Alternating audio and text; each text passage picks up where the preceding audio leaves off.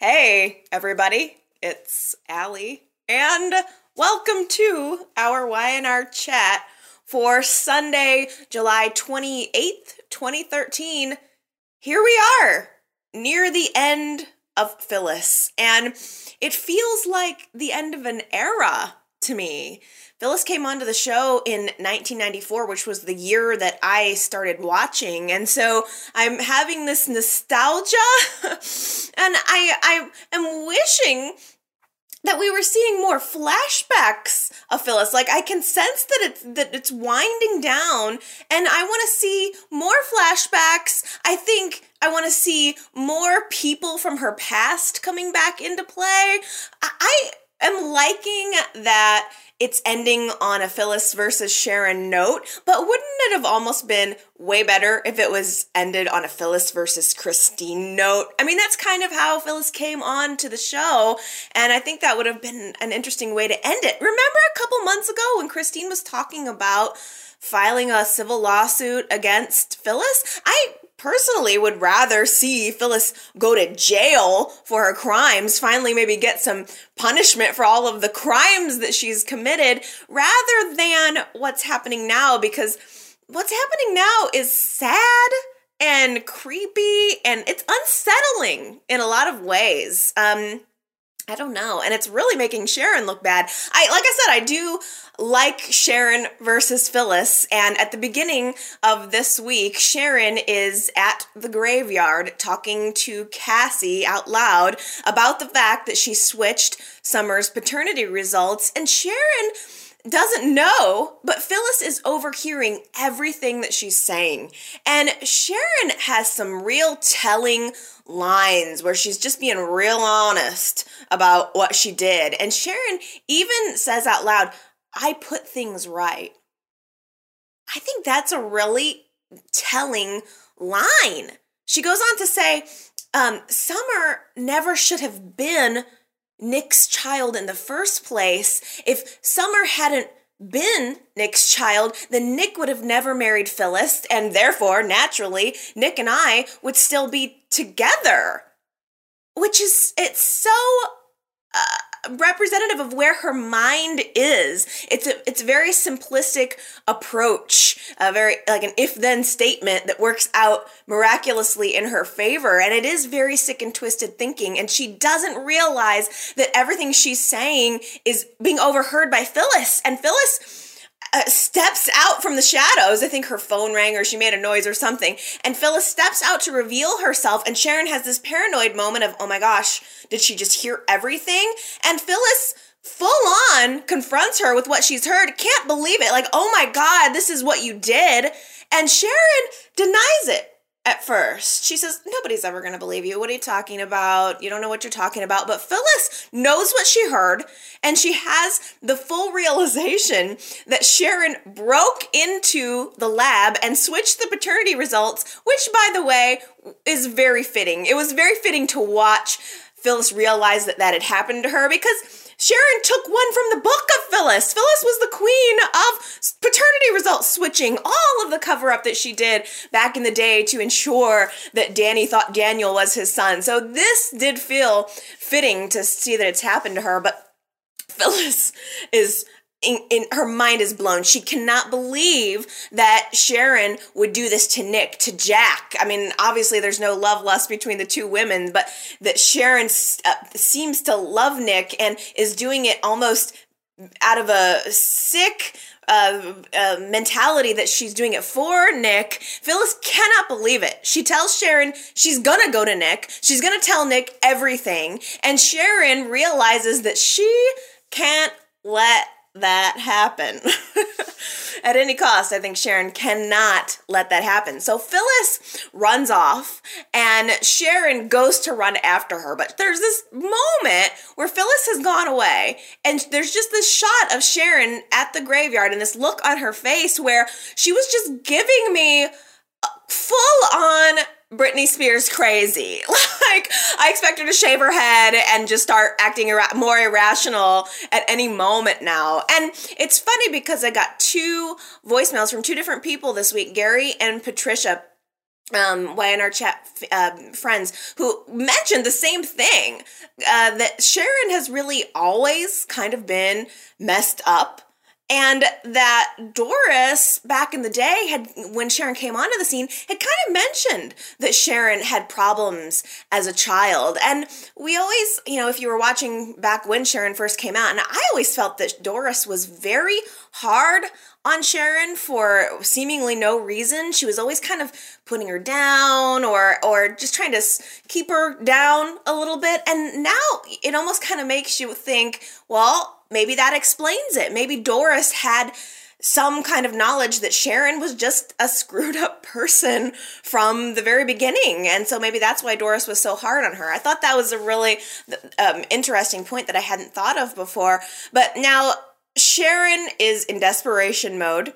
Phyllis goes to the gala where everyone is gathered to honor Nikki and raise money for MS, and Jack is there, Nick is there, but Phyllis is going to find Nick, and he has to tell her, she has to tell him immediately what Sharon has done, that Summer is actually his child. She's going to have to break the news to Jack, and she can't take the elevator, apparently, up to where the gala is. It's just taking too long. So she takes a little sidestep into the stairwell, and she's going to climb the stairwell to get to where the gala is taking place. And so Sharon somehow finds Phyllis in this stairwell.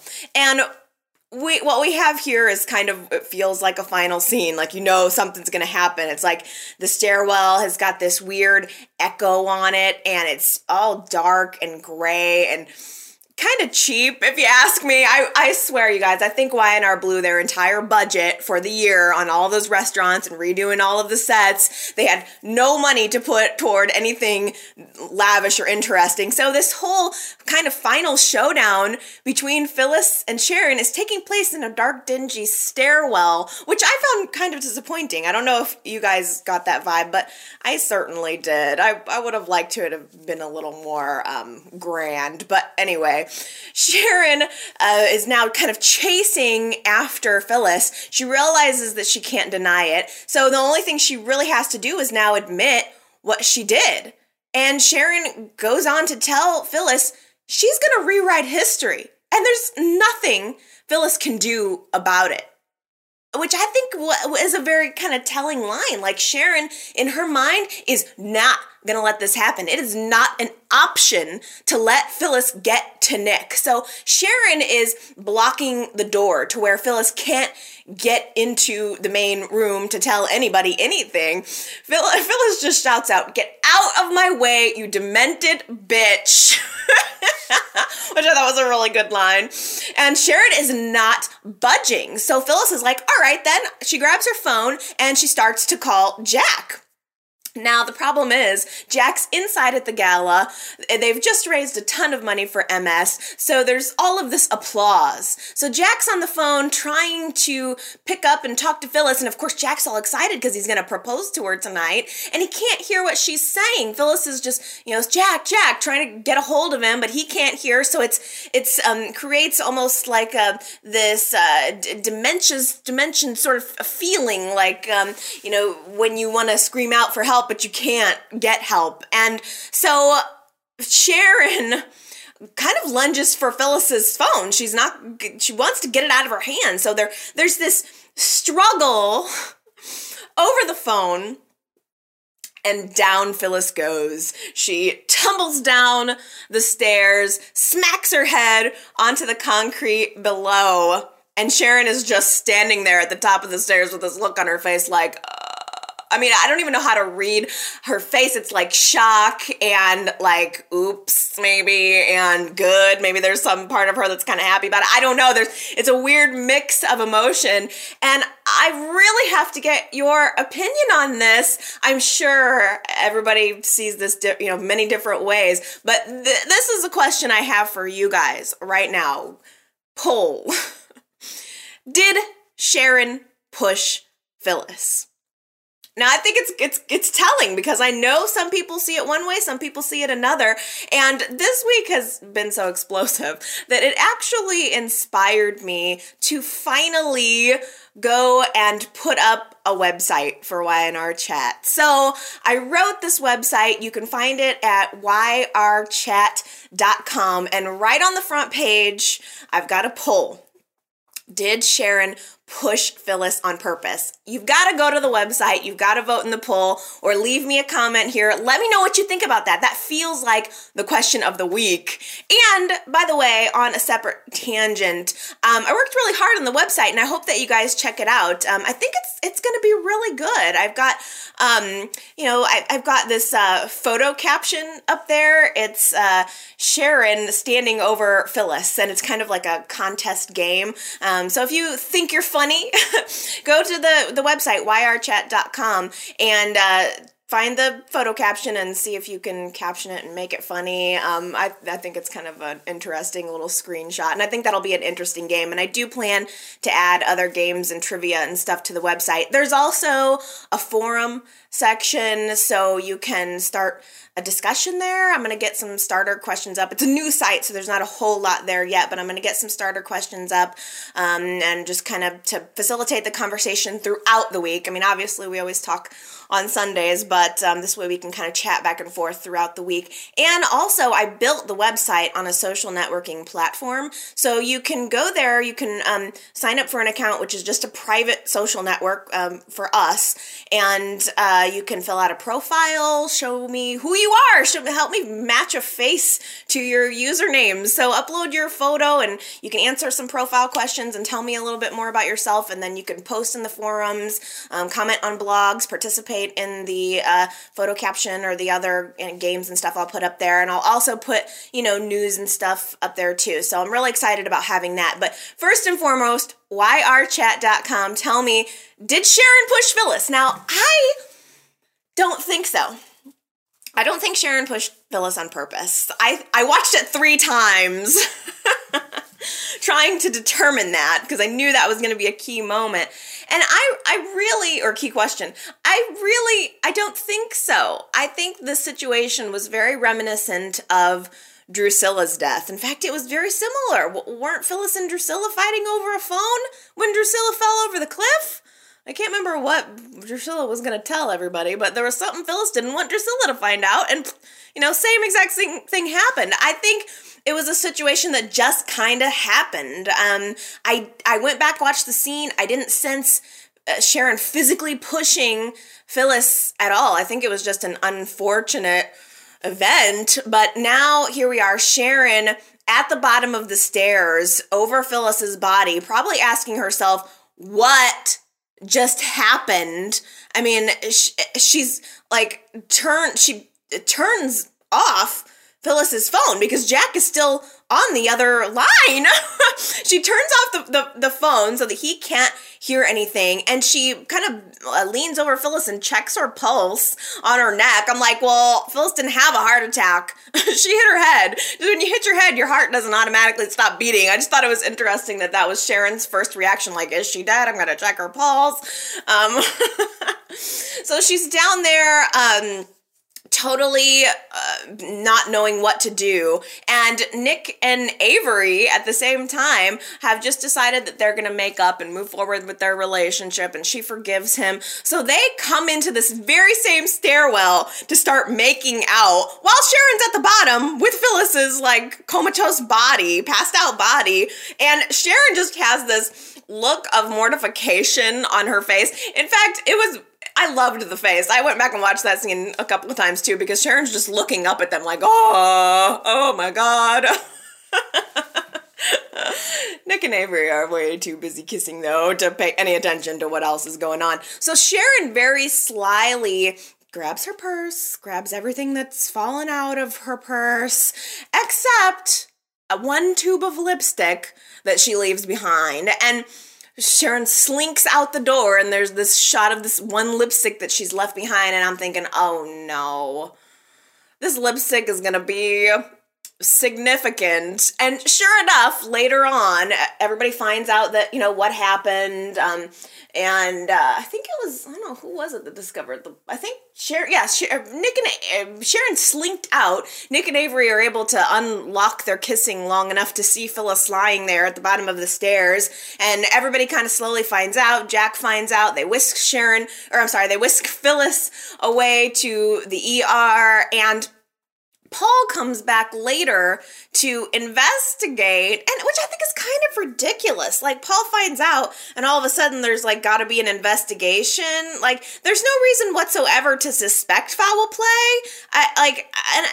Paul comes back, and he takes a photo of this tube of lipstick as evidence, and then he picks it up with a handkerchief, it's a tube of lipstick. If it was a bottle of meds with Sharon's name on it, like a prescription medication bottle with Sharon Newman's name on it, then yeah, I could see maybe there was some reason to suspect something. But a tube of lipstick in a public stairwell? That just seems like such a far stretch to me. So, anyway, now Phyllis is in the hospital, and she's lying there, and she's in a totally unflattering position, by the way. I'm sure Michelle Stafford wasn't exactly happy about that, but nobody looks good from, this angle, with your head all laid back and shooting up and all your chin folds. So, it was not a pretty, she didn't look very pretty in that scene. We're used to seeing her so glamorous.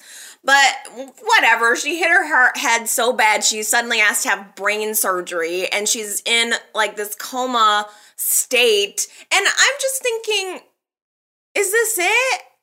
Is this where we are? Is she gonna die? Is she gonna be in a coma forever?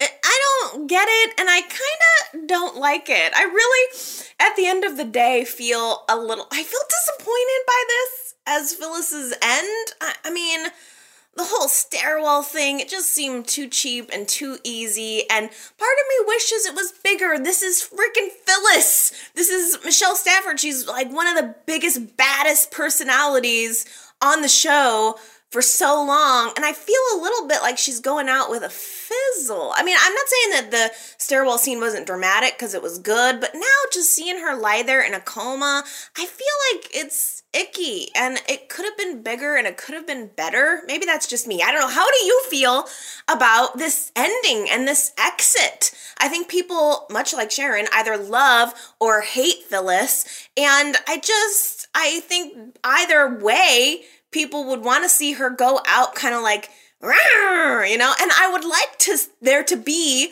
some level of opening still. I don't want them to just kill the character. She fell down, hit her head, and died, really? That's going to be the end, the end of it? I would like for there to be some possibility or opening for her return. Now, I know everybody doesn't feel like that, because I got many voicemails this week. I had an hour's worth of voicemails this week. Betsy called in. She was very happy that Phyllis was dead. She was all, ding dong, the witch is dead. And I know a lot of people are gonna be happy to not have to be seeing her anymore. Kim called in also, and she felt, it's you like Phyllis when she's not in your face. I mean, in fact, Kim called her a bulldozer, and it's very true. She talked over the other characters in the scene. She had a way of dominating. I can't imagine what it was like to work with her. But at the same time, she really brought a lot of spice and a lot of, villainess to the show, which reminds me of a point that Michael had called in and made, that, Phyllis's absence is now kind of leaving us with a need for a vixen, and it seems like Y&R's kind of trying to shove Sharon into that role, but does it really fit? I don't know. Sharon doesn't seem as vixen-y to me, but there does have to be a villainess, and Phyllis leaving seems to leave a hole there. I don't know, as usual, I'm somewhere in between everyone. I don't really want to see Phyllis go. I wanted to see less of her. But it's funny because I was reading this week trying to figure out if the rumors are true that Michelle Stafford is going to General Hospital, which, by the way, she denied, and I don't think is true. I don't think she's going to General Hospital. She gave an interview that said she was leaving the show because her sister has cancer, and I think she wanted to spend more time with her sister. And she also mentioned that Y&R didn't really make any kind of effort to keep her. So she told him she was leaving, and they were just like, there was no, I mean, because I'm sure that Michelle Stafford was not happy with the fact that she went from being a leading lady to a supporting character. I mean, when the new writers came in, they did sideline her. It was obvious. And I imagine she tried to use a little bit of a negotiating technique, and it didn't work out. I think it was a shame that they didn't even attempt to keep her on a recurring status. Michelle Stafford, I read, had also mentioned that she felt that the character was written by too many people, so she was overall not happy with the direction that it was going. I just think it's a shame that Y&R couldn't, and I hope they still do. I don't know what's going to happen to Phyllis. I have no idea, but I hope that they do still leave the door open for a return, because I believe that Y&R is losing a really heavy hitter here. And her absence is going to be noticeable whether you like her or not.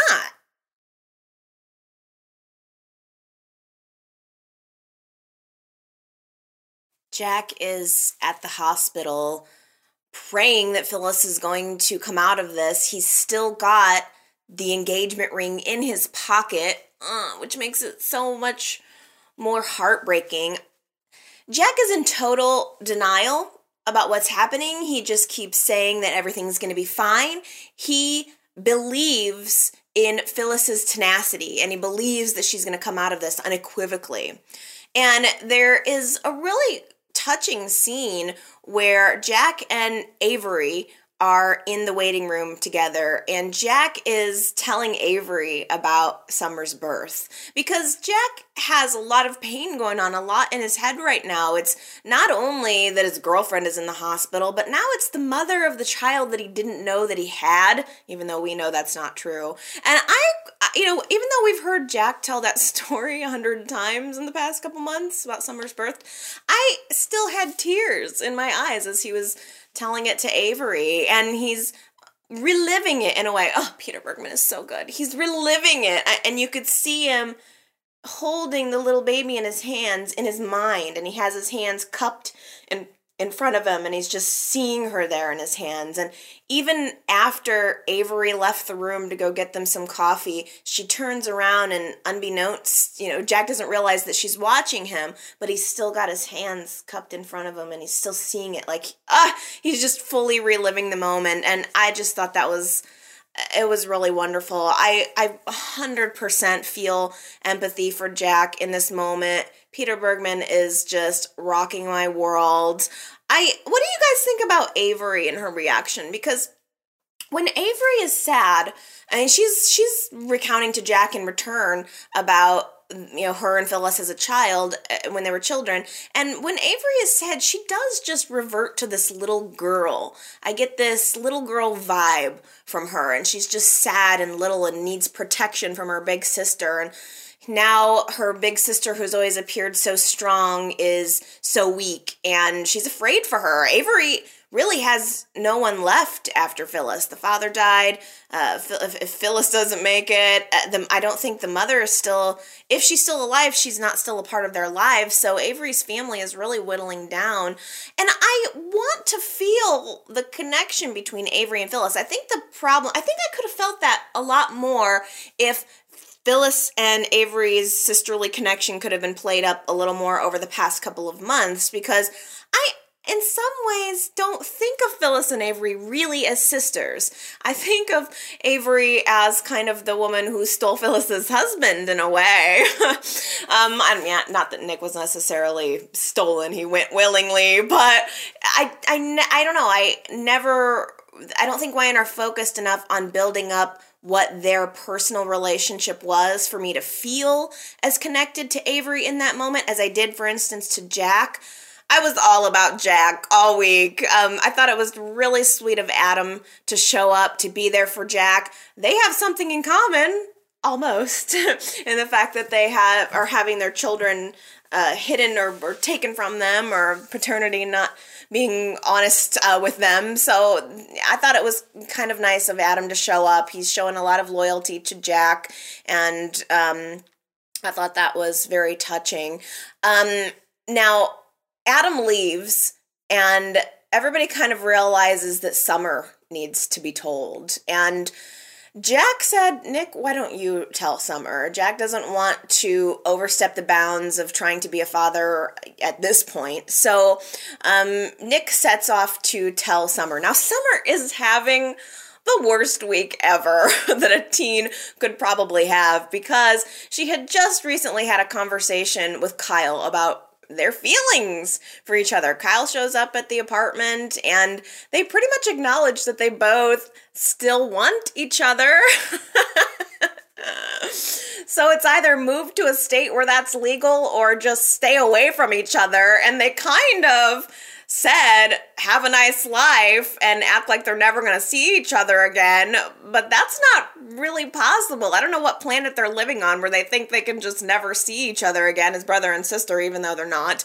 But they had this moment where it was a goodbye. And I don't know, maybe it was goodbye more as a love interest. Maybe that was just them closing the book on that part of their relationship. But I think it is going to be interesting to experience this pull between them that is really naughty on a whole nother level. Like really, because they really can't go there.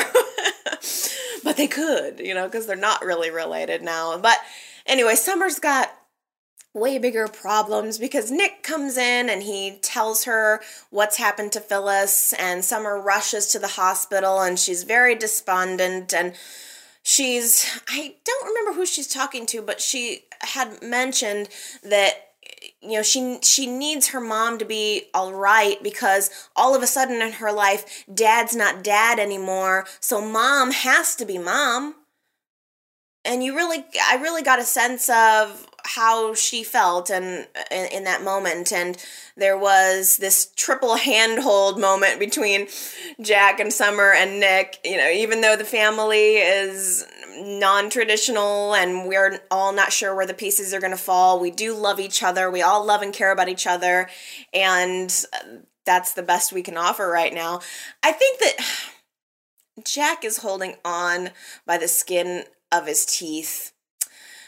Victoria ends up going to get Billy because she knows that Jack is going to need some support, and she tells Billy he needs to be there for Jack, and Billy realizes how important it is for him to be there. So Victoria and Billy kind of set off to go to the hospital, and there was this brief little scene at the end of the scene where Billy tries to reach out for Victoria's hand and she pulls it away.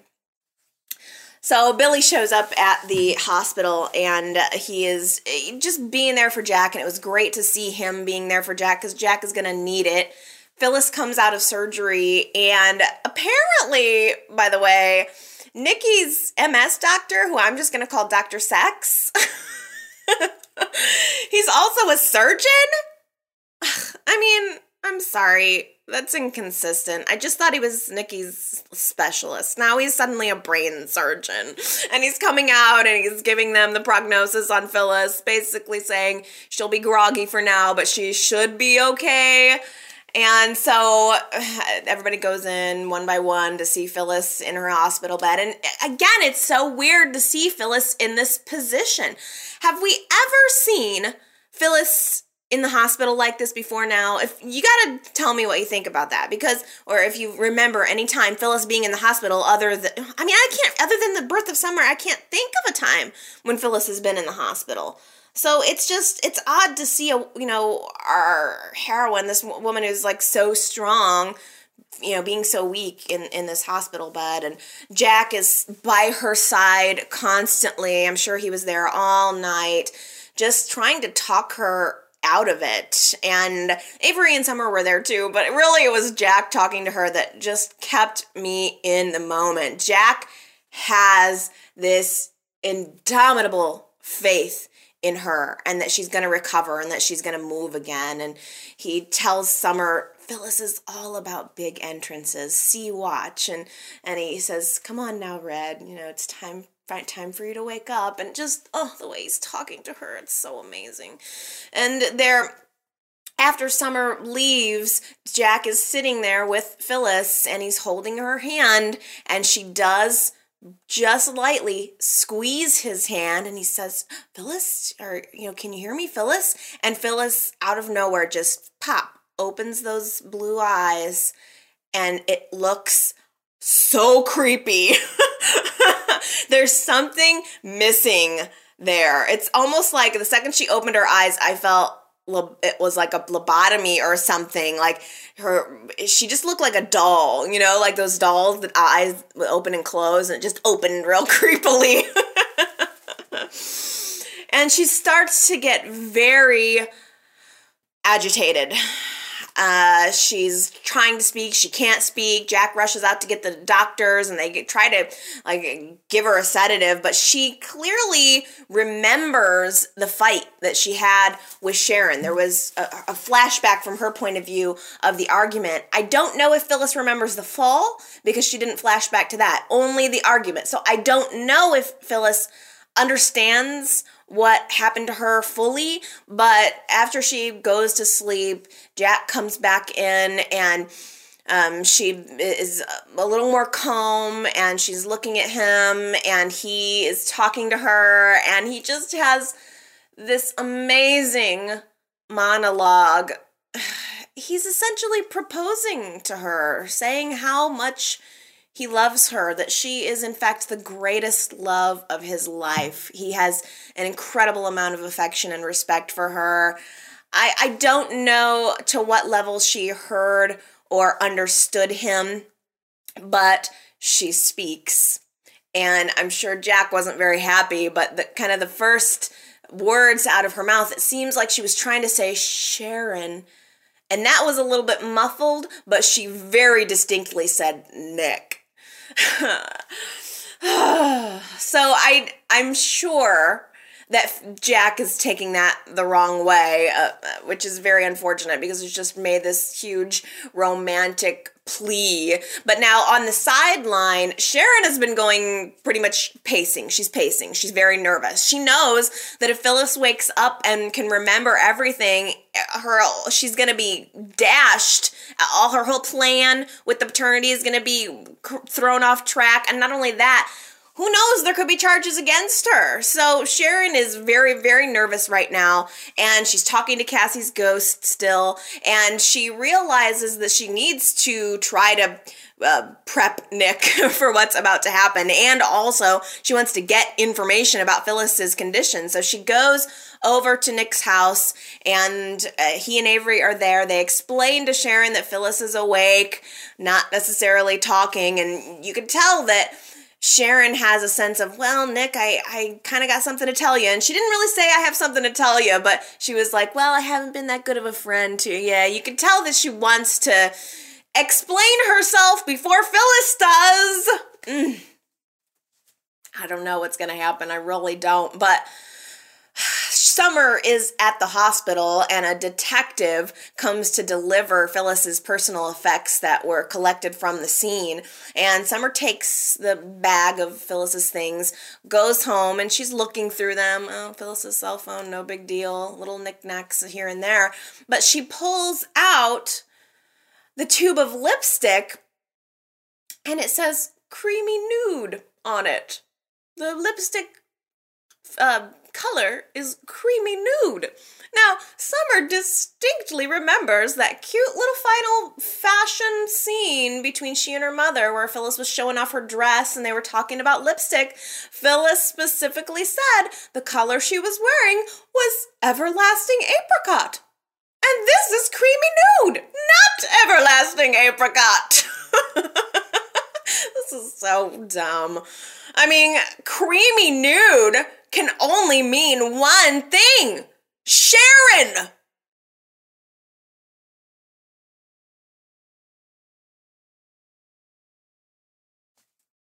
Adam is at the MS Gala, and he takes every opportunity he can find to rub Nick's nose right down in what he did with Summer's paternity. He said, actually, thanks, Nick, for doing something so bad that it made even me look good. Ooh. That was bad. That was good. That was bad. That was good. It does definitely put Nick and Adam on a similar playing field. But, Adam, might I remind you that if you expect forgiveness from everyone in the family and everyone around you for your prior sins, you need to be willing to forgive Nick too. Nick should be given the forgiveness if you're entitled to the forgiveness as well. I do think that it was rude of Adam to bring that up at Nikki's charity event. Adam pretty much was seething with so much anger toward Nick that he kind of co-opted some of the social part of it. He had to make it all about Nick's sin, and he wanted to bring it to light. And I personally just don't think that it was the time or the place, but believe me, I also realized that Nick and Victoria would have done the exact same thing, and I'm sure that they have on many, many occasions when the tables were turned. So it is kind of tit for tat. Now, Billy is not at the gala event. Billy is at his restaurant conspiring with Melanie to get back at Adam. And now I can't help but mention that when this sort of series of scenes opened, Melanie is coming into the restaurant and telling Billy, sorry, I'm late. A doctor's appointment ran long. A doctor's appointment. I picked up on that little seed, and I just wonder if the girl is pregnant. I just wonder. I wonder if she's pregnant and maybe it's not even Adam's. Maybe, who knows, maybe she was pulling a scam on him, gonna make him think that he's the father of her child when she's not, and he's actually the child of Chelsea's, he's actually the father of Chelsea's child, and she's not telling him. It's so convoluted and wacky, it's hard to even express it, but we'll have to keep an eye on that. Billy is working with Melanie to try to get her to sue Adam for sexual harassment. This is Billy's big plan. Billy says that he's doing this for Victoria, and it's going to help Melanie get revenge on Adam in return. Billy goes on to explain why he thinks this is such a great idea, and he even says, Adam and Victor got my wife out of Newman Enterprises, got her pushed out of the company, and she got bubkiss. This is his rationale for setting Adam up for sexual harassment. Now, let me just say, bubkiss? $500 million is bubkiss?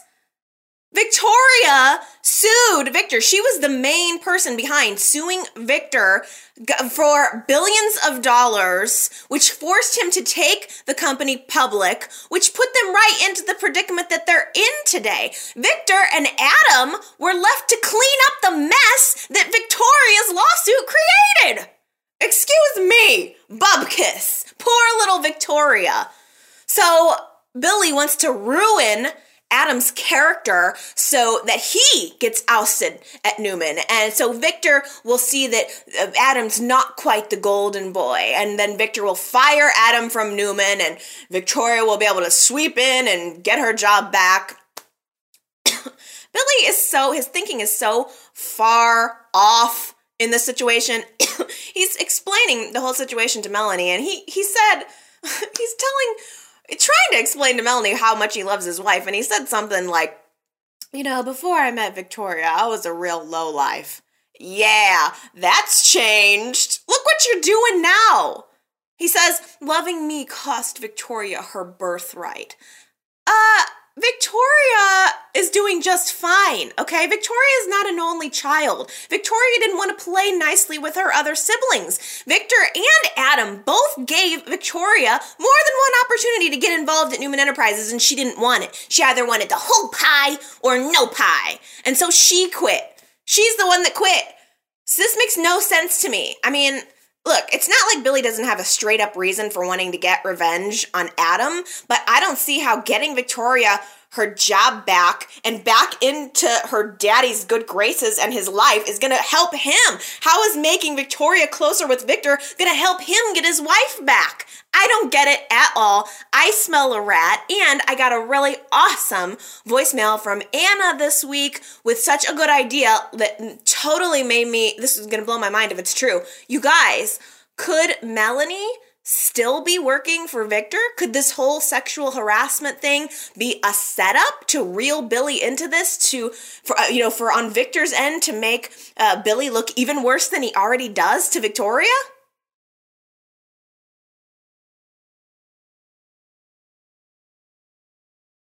Dylan and Chelsea are going through Lamaze class right now, which makes me wonder, do they not know the gender of the baby yet? Did I miss something? Are they having a girl or a boy? And shouldn't we be finding that out soon? I don't know, surely within the next couple of weeks they'll be revealing that, or at least addressing why they have chosen not to find out. Maybe I missed something, I don't know.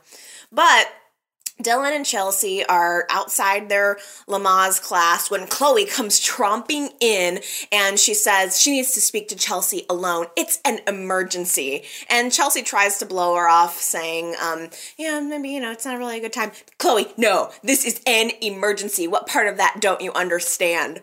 So it's all about Chloe. Dylan has to leave the room, and Chloe goes on to tell Chelsea about everything that's happening with Billy. In fact, Chloe revealed to Chelsea that she kissed Billy. So now Chelsea realizes that Victoria kind of has a reason to want to keep Chloe away. And now Chelsea is stuck in this position where she has to convince Chloe to stay away from Billy because it's in her own best interest. If she doesn't, Victoria's going to tell Adam the truth about her baby's paternity. So Chelsea is really taking the opposite side. Chloe's telling her about the kiss, and Chelsea calls, Billy a train wreck. She's like, "Oh, great, you kissed a train wreck," which is true. But who is Chelsea to get judgy? All of a sudden, Chelsea is throwing stones at Chloe about her choices in men. Chelsea doesn't have any right to tell anybody about anything. Life choices in general. Look at your own life, for crying out loud. So Chloe and Chelsea are at the hospital when Victoria arrives to check in on the situation with Phyllis. And there's a really tense confrontation between Victoria and Chloe. And Victoria tells Chloe, in no uncertain terms, "Stay away from my man." And Chloe's like, "Wait, I don't have anything to do with him. Do you see us together now?" And Victoria knows what's up. I'm sorry, Victoria's right. Chloe is trying to come in on her man. So Victoria just tells her, "Look, Billy has his addictions, and you have yours. You're addicted to men. And you were fine when you were with Kevin, but now that you're not, you're looking for somebody to cling onto, and I'm sorry, it's true." I wish that she would find somebody who wasn't married, aka sex man Alex, detective sexy. What did I call him? Not sex wolf. What is he? Sex tiger? I don't know. We got to come up with a new name for Alex. I don't know why that Chloe can't pass time with him. That would be the perfect thing to do. But Victoria is not having it, and I was kind of enjoying her coldness in that scene. I mean, she just seemed particularly icy standing there in her sparkling white evening gown, just being really cold. There was not even a hint of emotion in her. She was just fully pragmatic, telling Chloe to stay away from her man. I mean, Victoria has Chloe and Chelsea right where she wants them. The thing is that gets me, both Victoria and Billy are scheming ways to get back together. If you want to get back together, why not just get back together?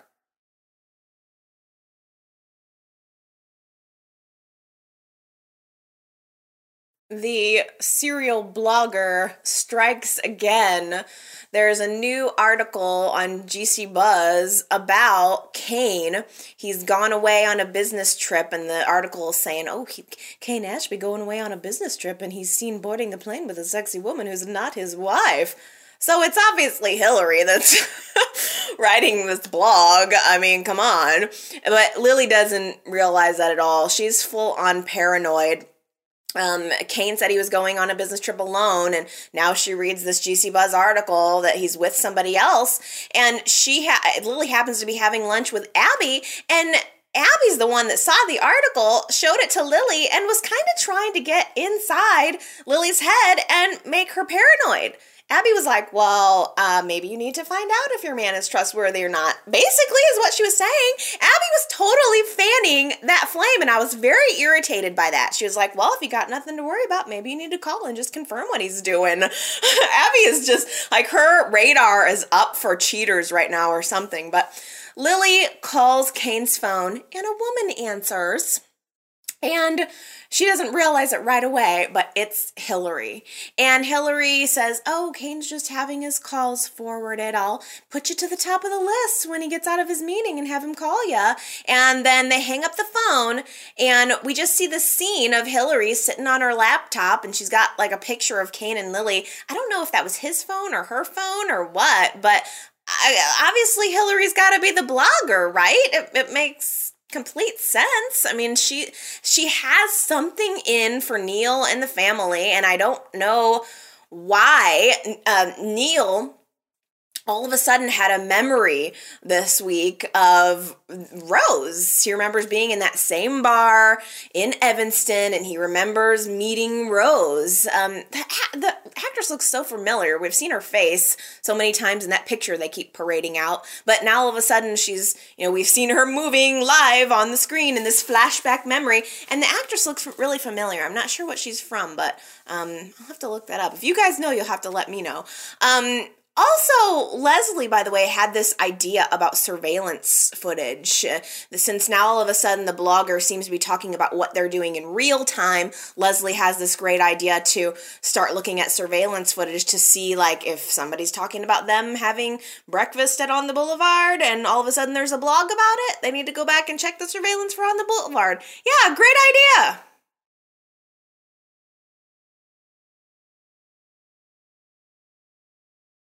Carmine has been fired from his job because of his confrontation with Michael. Methinks that's going to give him a motive to do something crazy. Lauren is in the police station with Michael, and she tells him all about Carmine's proposal, that he said one more night with her and he'll drop all of the charges. Now, I got another good voicemail this week from Patricia, who mentions, okay, Michael's in jail. There's not a whole lot he can do, but Lauren didn't even try to go find Fen and make things right with him. Why is that? I mean, Lauren is really dropping the ball on being a good mother here, because we're back at Crimson Lights and Fen is sitting there at a table with Raven. Raven's back. I really wanted to like her, but she's instead being a really bad influence on him. But Fen is talking to her. She's telling him, she's ragging on him a little bit for having OD'd, for crying out loud. But Fen told Raven that he framed Carmine for giving him the drugs. So that's known now. It was definitely a lie. Carmine definitely did not give Fen the drugs. But Fen had this air of seeming like totally proud of himself for having framed Carmine for it, which just shows how totally screwed up Fen is at the time. Raven decided to try to offer to help Fen escape his problems and says, let's go on a trip, shall we? And they start kind of speaking in code about going to get some drugs. So Fen and Raven go off, get some drugs, come back, and there's this scene where they're both just being like high kids, and the camera's doing these weird slow motion effects, like Fen's looking at his hand. Hey, look how weird my hand looks. I mean, I'm only assuming that they just went and dropped acid or something. It was kind of cheesy, but also kind of funny. Just watching them both like being high there. Now, meanwhile, Lauren gets a text message to her phone that says, Mom, I'm in trouble. I need you. And next thing we know, Fen and Raven are looking for Fen's phone. He doesn't have it. So we realize at this point Carmine has, I think yet again, stolen Fenn's phone. I'm pretty sure that's not the first time he pulled that trick. Took Fenn's phone, sent Lauren this text message under false pretenses. Lauren shows up at this empty cabin. What the heck? I mean, didn't she even see this coming, for crying out loud? Why would Fenn be at an empty cabin? Some hard-to-find empty cabin in the woods. She goes to the cabin, she could have just gone to Crimson Lights first, but she goes into the cabin, opens up the door, and there's nobody there. So she realizes, he's not even here. She turns around to leave, and Carmine is blocking the door. And she fully realizes that she's just been lured there. She walks straight up to him, smacks him across the face, and he just looks at her and smiles. He's very happy with himself, and he likes it. I think he probably likes the fact that she smacked him even more. He was probably like, oh yeah, foreplay. So she tries to leave, but he's at first just kind of verbally trying to convince her to stay. In fact, the reason why she didn't walk out the door immediately was because Carmine convinced her that if she just agrees to stay with him for 1 hour here at the cabin and listen out through what he has to say, that he'll drop the charges against Michael. Why she agreed to this in the first place is beyond me. Lauren is so stupid at this point. I mean, Carmine, of course, starts to get aggressive with her. Of course he does. And it's clear immediately that this is a dangerous situation. Carmine is a dangerous character. You should not trust his word as far as you could throw him. Now, back in Genoa City, Michael's just in jail. They don't really know what's gone on with Lauren. Jill shows up. She doesn't even know that Michael's been arrested.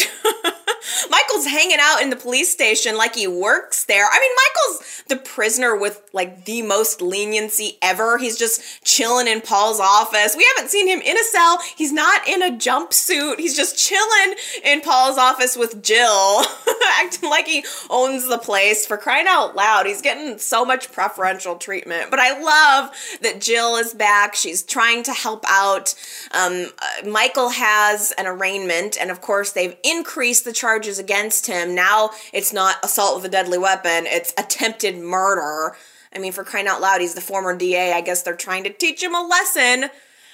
GC Buzz must be having a field day with this one, I'm sure. But Jill is helping out. She comes back from overnight, and she comes back to Michael and tells him that neither Fenn or Lauren came home last night. Fenn left a message on the machine saying he's staying with a friend, but it's kind of weird that Lauren didn't come home last night. Now, flash over to the cabin where Carmine has Lauren all tied up to a chair. She's tied to a chair with rope. How could Lauren let him tie her up? If I was Lauren, and I think Lauren should have done this, for crying out loud, I would have destroyed him before I let him tie me up. He would have scratch marks all over his face, bite marks. Like, she looked like he just sat her down, tied her up, and she didn't even put up a fight. Like, this man has ruined her life systematically. Can you imagine the amount of rage that Lauren would be feeling inside? And that she would totally let him have the upper hand is completely 100% ridiculous. I would have bit him, scratched him, stabbed him. There's no freaking way he would have ever got me tied up. There's no way that he could have overpowered her. Like, he's crazy and muscly, and yeah, but she has the rage of a woman, period. She has the rage of a woman. So it's ridiculous to me how passive Lauren is being. She's just sitting there tied up like la la la la la. Carmine is trying to take care of her. He's being so like, ew, stocky, sticky sweet. He brings her a plate of freaking waffles and tries to like feed her the waffles with a fork. And he's all, I guess they're not chocolate-covered strawberries. Remember how I used to take the chocolate-covered strawberries and just trace the outline of your lips with them? If Carmine mentions chocolate-covered strawberries one more freaking time, I'm gonna stab him to death. I'm so tired of hearing about these chocolate-covered strawberries. Hopefully that's the end of chocolate-covered strawberries and of Carmine. But anyway, she's all tied up. She's not having it. She's just giving him cold shoulder. I would have been like, were your legs tied up, Lauren? Because if your legs aren't tied up, I would have given him a swift kick in the balls. That would have helped. I would have got up and waddled my way out. There's no way that I would just sit there. She didn't look exhausted, like she'd been trying to fight, nothing. She's just sitting there all pretty, tied up to a chair. They didn't show her legs bound or anything. And whatever. Carmine still thinks he's got a chance with her. So he thinks by tying her up, this is just going to make her magically fall in love with him. But he starts like kissing on her neck and she can't really get away. And it starts to get real rapey real quick. And I don't know if maybe she's just trying to be passive, hoping that he will let her go. But I don't know. Just for me, I would have been enraged at this guy. Now, back in Genoa City, Kevin traces Lauren's cell phone to a landfill. So Carmine has disposed of Lauren's cell phone. And that's when everybody realized that Lauren is actually in trouble. So they all start to talk about what they're going to do. Where could Lauren be? They have to find her. But Paul wants to be very by the book. And Michael doesn't. He wants this to be taken care of right now. Lauren is in serious danger. She apparently realizes that she can't get out of the situation physically. So she starts to try to manipulate Carmine. She starts telling Carmine exactly what he wants to hear and hoping that he will untie her. So she's really like full on like going for it. Like she's like giving him kisses, but the whole time she's eyeballing this knife on the table that he brought for breakfast with the waffles. So she's eyeballing, got one eyeball on the knife and one eyeball on Carmine, and like he's kissing on her and they're like passionately probably tonguing, and she's just like, just untie me so I can feel you.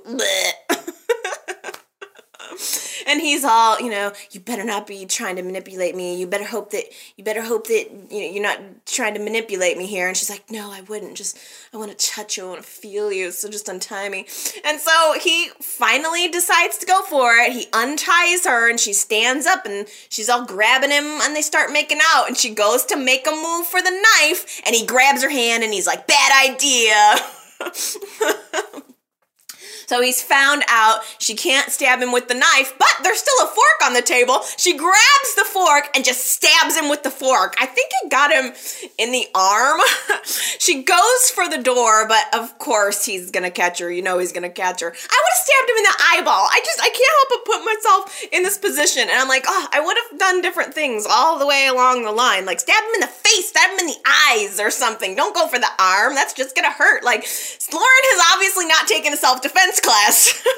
But there is I can't help it. There's nothing in me that would be passive in a situation like that. If I feel even minutely like my life is in danger, I'm going to fight like my life is in danger. There's no amount of muscle man that's going to overcome you fighting with everything you got and fighting for your life. Like, I don't know, maybe some people just aren't fighters, but I am. I would have stabbed him so hardcore. I never would have got tied up. I'm sorry. It's just ridiculous. But now, Michael and Kevin are realizing that they're going to have to help her. Michael actually begs Paul to help. Let me back up. Kevin, no. Michael begs Paul to shoot Carmine. He's like, just find him, find Basco, do whatever you can do to find him, and shoot him, kill him. You've got a reason. I want this guy dead. So Michael's talking all over the place about how he wants Carmine dead. Gee, I wonder if that's any foreshadowing. But now Paul goes off to do his thing, and Kevin remembers that cabin. He remembers that that's where Angelina took him when they were hiding out. I almost want to say that did Abby take Carmine there? Or did Carmine take Abby to that cabin at one point? I think we've seen that cabin a couple of times. But Kevin remembers the cabin and thinks that's a really good chance where Lauren would be. So Kevin hacks the security system so that all of the cells like open, or like all of a sudden the jail is not secure. I have to say, just on the side note, that I really love Kevin on the inside. Like, basically Kevin's role is to do things around the law, to circumvent the law, and then Paul's just like, I'm turning a blind eye to this, but you go ahead and do it, but I didn't say go ahead and do it. So Kevin totally breaches the security of the police station. Right now, there are criminals, I'm sure, roaming the streets of Genoa City because of what Kevin did. Murderers and rapists. So rather than just going to the cabin and rescuing Lauren himself, he creates this elaborate hacking thing to let Michael out of jail. So Michael escapes from the jail. We are back at the cabin, and we now see that Lauren is bound and gagged on the bed. Ew! So gross. Like, she's got her arms tied, her legs tied, and Carmine has wadded up something, shoved it in her mouth and, like, tied it. Oh, she's gagged. It's gross. Just gross. And you don't know what's gonna happen. Like, what's he gonna do? He's so sick. Is he gonna rape her? Is he gonna kill her? I don't even know. But out of nowhere, just as Carmine looks like he's about ready to come in, like enact whatever gross plan it is that he has, Michael kicks open the door. And he's just standing there, like, enraged, looking like his chest is moving real hard, like he's pounding with adrenaline. And I have to admit, when Michael kicked open the door, I laughed. I just started laughing.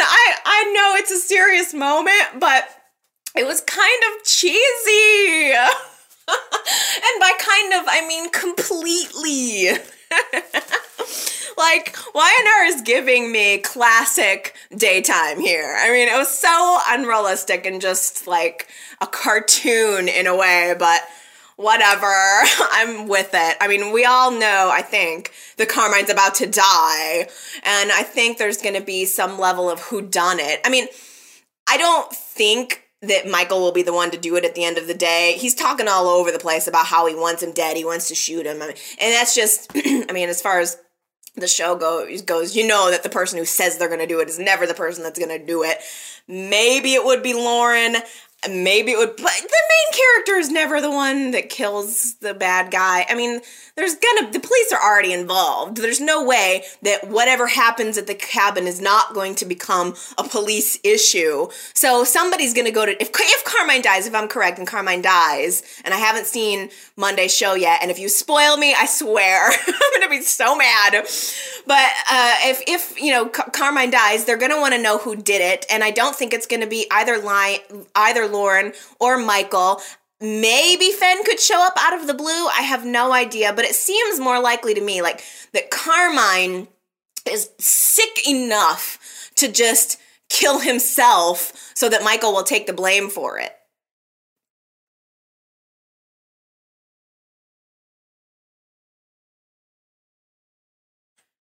Okay, my podcast friends, I think that takes me just about to the end. I've really enjoyed this week's show, and I worked really hard putting together this website, and I'd really love it if you guys would check it out. yrchat.com. I think that I've become a lot more aware of how many people are actually listening and watching the Y&R chat just because of all of the voicemails that I've been receiving lately. And so I thought, you know, it would be really cool not only to talk more with you guys, but to let you guys talk with each other and to really kind of create a community of nice people, no mean people. I think that a lot of soap sites are bitter. Like, a lot of people are kind of bitter and angry, and I'm not gonna let that fly at yrchat.com. So if you're at all interested in chatting with me throughout the week, I think that's a really good option. There's a forum there. Hopefully it'll be educational and just like a really cool fan community. But I'm also, like I said, doing some trivia and some games. So go check it out. Right on the front page, there should be that photo caption contest, which I think is going to be really funny. If you think you're funny and you like photo captions, go check it out. And of course, you got to go vote in the poll. Tell me if you think Sharon intentionally pushed Phyllis down the stairs. I'm really excited to see those results. But just in general, I think that'll be a cool place to aggregate everything. So check it out, add it to your bookmarks. You can, of course, add me on like Facebook, Twitter, Tumblr, and all that stuff if you'd like to communicate with me throughout the week. I still love hearing your voicemails, so go ahead and give me a call, 309-588-4569. You can also send me a direct email to yrchat@live.com. I'm going to change that email soon, though, but either way, there's a ton of ways to contact me and to communicate with me throughout the week, and like I said, it's all there at yrchat.com. So I love you guys. I think that's going to do it for me.